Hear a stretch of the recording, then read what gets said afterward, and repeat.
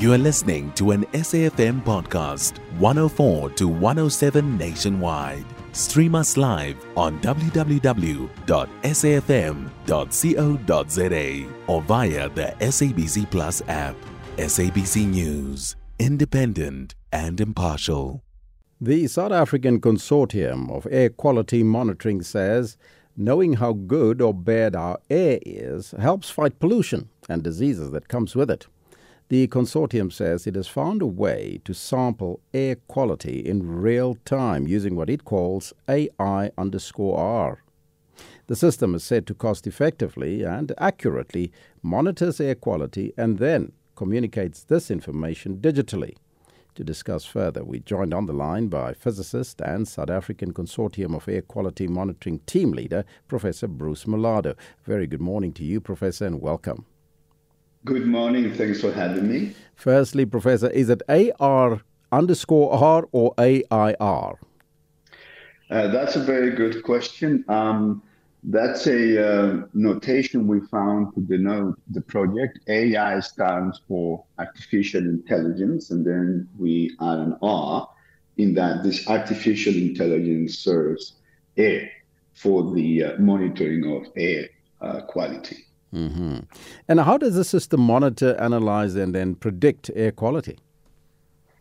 Okay, so let me backtrack a little bit to describe why the system is new and why it is cost effective. So we know that there are in the market a number of sensors that work well, that are produced by manufacturers. But even if you were to roll them out, what do you do with them? And that's really one of the big conundrums in air quality monitoring. So we have developed, based on techniques we've used for many years in particle physics at the European lab CERN, is to create an integrated system that puts together and brings together sensors with Internet of Things communications through cellular networks, for instance, and artificial intelligence. So everything works together so that when you roll out these sensors, you collect the data in real time. The data goes through the cellular network to computers, and in real time, the artificial intelligence works on them to create predictions of what's going to happen in the future, how bad or good the air is going to be in the future. How important, Professor, is the quality of air that we breathe, and what impact does bad quality air have on our health and the environment? Well, it's a massive issue. These days, air quality kills more people than malaria, TB, and AIDS combined in the African continent. And it's also responsible for loss of productivity everywhere. People get tired because they breathe poor air. So it's extremely important to monitor the air quality. The South African government, through the Department of Forestry, Fisheries and Environment, through the SACI system, is monitoring the air quality. But because these systems are very expensive, they can only monitor it in selected areas. So we're working with them to try to enhance the existing system with cost-effective and low-cost sensors that are connected through Internet of Things in order to enhance the coverage, to increase the coverage.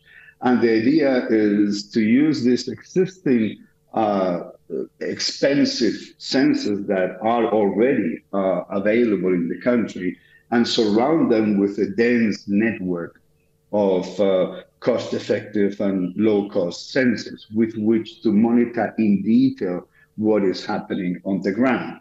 Because the key issue in air quality is not just the average air quality you can see in a city, but the location of the hot spots where the quality is particularly bad and could even be hazardous for people.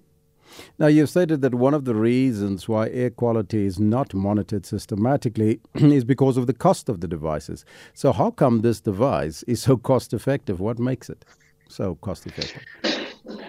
Right. So over the years, industry has perfected low-cost devices for the measurement of particulates, the very, very small dust in the air that, according to the WHO, is a very good measure of the quality of air. So those sensors now have become cost effective.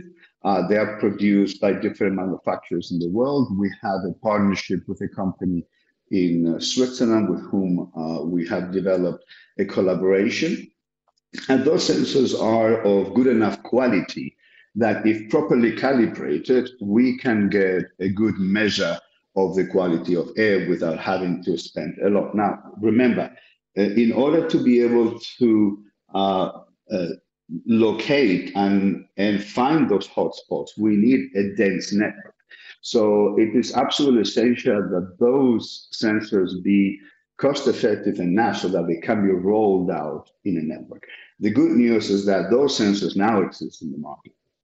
So, Professor, where is the system currently deployed, and what are the advantages of us as a country, South Africa, having such a system? Right. So we've been developing several prototypes. We now have the final prototype. We have created a network around Wits University. Before you roll out, you have to test it in a particular area where you are reading that data continuously and testing the system. We have located a number of sensors along areas that produce a lot of traffic-related pollution, like the M1 highway or Empire Road.